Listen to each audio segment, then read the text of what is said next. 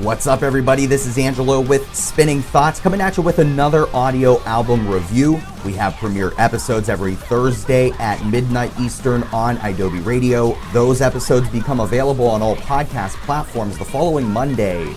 We're on Twitter at Spin Thoughts, and our website is thespinningthoughts.com.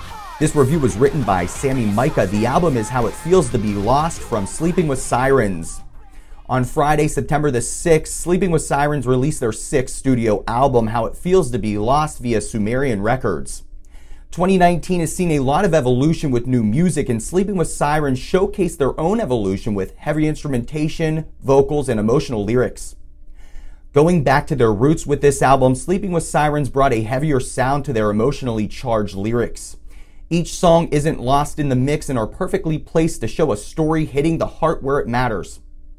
Beginning with Leave It All Behind and concluding with Dying to Believe, this effort executes an emotional story of mental health struggles, loss, learning to believe in yourself and your position in life. The balance of the heavy songs with the softer ones keeps the listener intrigued and makes the message more clear.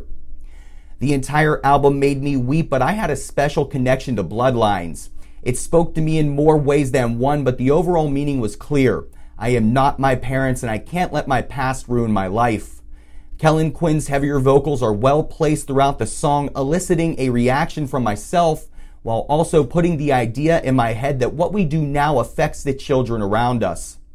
Ending with a sanguine song, Dying to Believe solidifies the message of the album. The lyrical composition complements the softer instrumentals and the vocal range of Quinn while leaving the listener with a sense of hope. How It Feels to Be Lost is an album for anyone who wants to listen to something reminiscent of the past.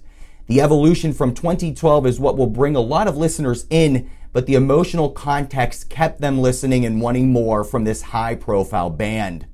For more free music content just like this, visit our website, thespinningthoughts.com. We're on Twitter at Spin Thoughts, and we have premiere episodes every Thursday at midnight Eastern on Adobe Radio. Those episodes become available on all podcast platforms the following Monday. We'll be back again soon. Until next time, make sure you share music, spread love.